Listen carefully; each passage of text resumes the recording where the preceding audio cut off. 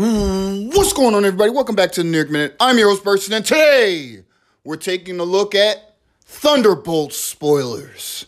This is the final stretch in the Civil War arc, and let's get right into it. Cap got some pretty interesting cards over in Secret Avengers.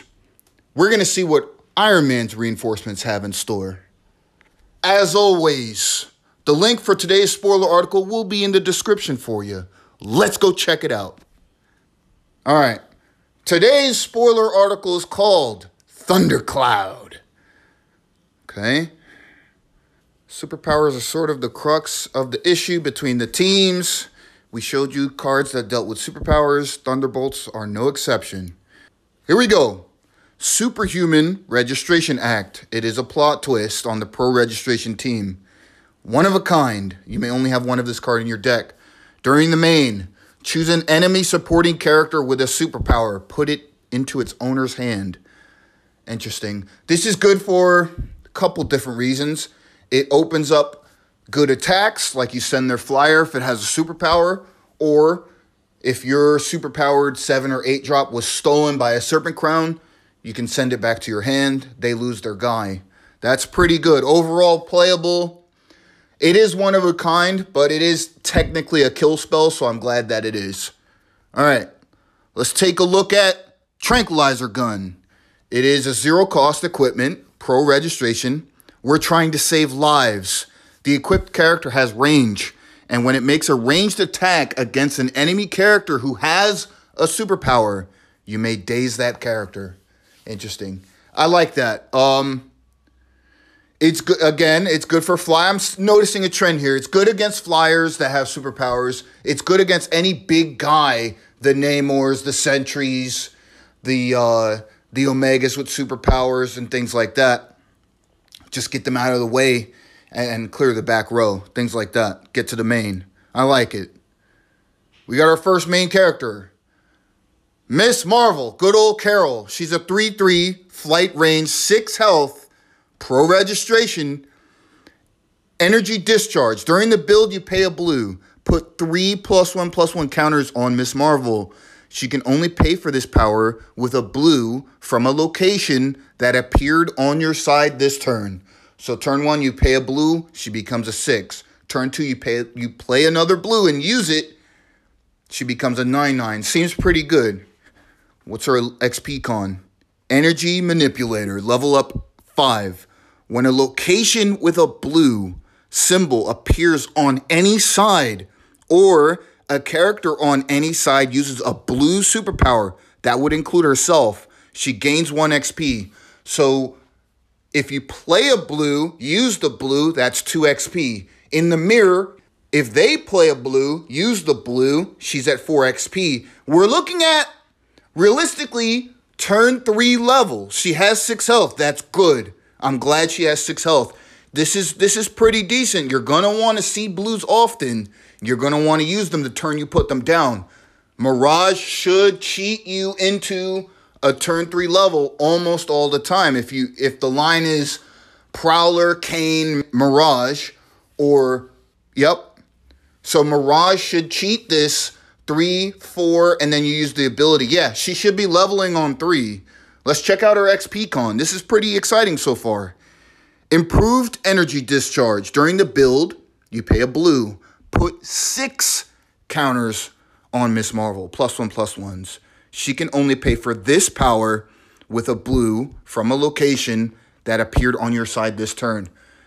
I'm a big fan of this. And this immediately puts her probably better than Iron Man, I'd say. She's really dependent on the blues that you see and when you see them. But being a potential 12/12 almost every game on 3 is really cool to see when a location with a blue appears on any. So, like, wild locations count too. That's strong. That's really strong. Wow. Yeah, give me that. She's good. Next main character is Helmut Zemo. 2/5/5. Pro registration, he has range. Fill the ranks. During the build, you pay a green. Put a supporting character with cost 1 from your hand onto your side. Rank and file. That is his XP con. He needs 5.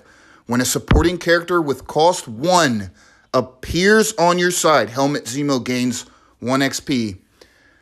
He needs 5, so you're going to need at least 14 or 15. If you recruit a 1, use the green, put another one, that's 2. If one of those is multiple man, or they're both multiple man, he's going to level on 2. What's the payoff? He's now a 675 at level 2. He still has Fill the Ranks, and he gains Stolen Moonstones. During the main, you pay a blue. Enemy front row supporting characters don't protect characters this turn. So he's giving your whole team pseudo stealth. You can ignore the guys in the front. That's pretty interesting. His stats are okay. And I do believe that he would be the best 5 health character on that team. This guy is actually playable. I'm really glad that he's built the way he is. We just got multiple man too. So anybody that brings in more guys of cost 1, he's gonna level fairly quickly. I like this guy. Be mindful of that 5 health though. You're going to need to pack heals against aggro decks, I think. But he should be leveling in a fairly speedy manner.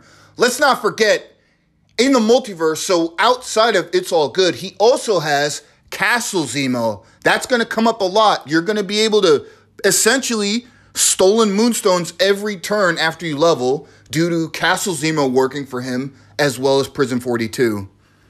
And Kane should always get a green. So you should honestly always be leveling on turn 2 or turn 3. This guy's good. Let's get to some supporting characters now. We have Green Goblin on 3. He's a 4/3, 2 health, wings, pro registration. The Goblin formula. During the main, you pay a green. Heal a wound from Green Goblin and put a +1/+1 counter on him. Okay? 2 health is good. That puts him above Black Widow in terms of playability for me personally. And the other 3-drop was Bishop. That guy's so strong. This guy, this game had a little problem. It had issues with 3 in that you really couldn't get away from certain 3-drops because the 3-drop slot in general wasn't doing enough on the offense. But this guy's a 4-3-2. Sometimes he's going to be a 5-4-3, right? And he can be a good team attacker. He has wings. This is a good card. This is a good card. I'm going to move on. This is good. I like that. Here we go. Ragnarok on 7. He's pro registration. 9/8/2. Wings. Lethal. If Ragnarok wounds a defending supporting character, KO it. Codename Lightning. During the main, you pay a blue. Put 4 -1/-1 counters on an enemy supporting character. Yeah, give me the lethal. Give me a winged lethal guy. This is another issue that we've had in the multiverse in this game. Lethal is so important in this game right now. You can't sit there and have 5 drops, 6 drops, 8 drops, 10 drops with a ridiculous amount of health, and they just hit you over the head, and they just don't die. I'm thinking about the family when I talk about things like this. The fact that this guy, much like Ares, can trade with some of these characters, these high-profile, mega-playable characters, and he just kills them. This guy is filling a very, very important slot in your 62s. You're gonna want this guy. Codename, I don't even care about Codename Lightning. It doesn't hit the main, but that's okay. You can shrink their guy and then get in there for 9 and get them off the board. Insane. But I'm also going to bring up the fact that Miss Marvel on 7 has been so disappointing as a character. I thought she would fight up. I thought she would be good. But a lot of the time, you get your 15 on their main and they get you back with like a 3-drop or a 2-drop even sometimes. Even Misty Knight can confidently trade with that 7-drop. That's not where you want to be. This guy is real. Ragnarok is the real deal. And that's all we got for spoilers. Let's go down one more time. I really, really enjoy what I see here. And I'm actually, I had a raised eyebrow at this box in general. I thought that Danny and Ben would just pull out all the stops. And I wasn't wrong. Superhuman Registration Act is a strong card. This is going to get you out of those Serpent Crowns. This is going to get you out of those Namor cage matches. This is good. Get that final wound. Make them pay for that guy again. Tranquilizer Gun. Daze a guy if it has a superpower. Yes. Get me out of huge mains that I can't deal with. Get me out of huge Namors that I can't deal with. Yeah. I'm going to play this, I think. Miss Marvel, as a main on that team, she's actually really, really strong. She should be leveling turn 2, turn 3. And I'm actually really excited for that team to have a main like this because while she is fair, that speed is going to get her out of sticky situations on the opposing team and even against the better mains on her team. At level 2, she's a house, a 12-12 at any point. Whether they dazed off your counters or not, is going to make her look the best against other fair mains, I think. A 12-12 main is really strong. She has 6 health. I'm so glad. Helmet Zemo. This guy should be leveling on 2 or 3. And in the multiverse, he has 8 wild locations. And Stolen Moonstones is going to come up really strong. Turn 2 or turn 3 is where you want to be with them. That puts you at about 14 to 16 1-drops when you're deck building. Green Goblin. This is a serviceable fighting 3. Something that we don't have that much of in the game right now. And he's going to start making decks for me personally. Ragnarok. Man, I'm so glad.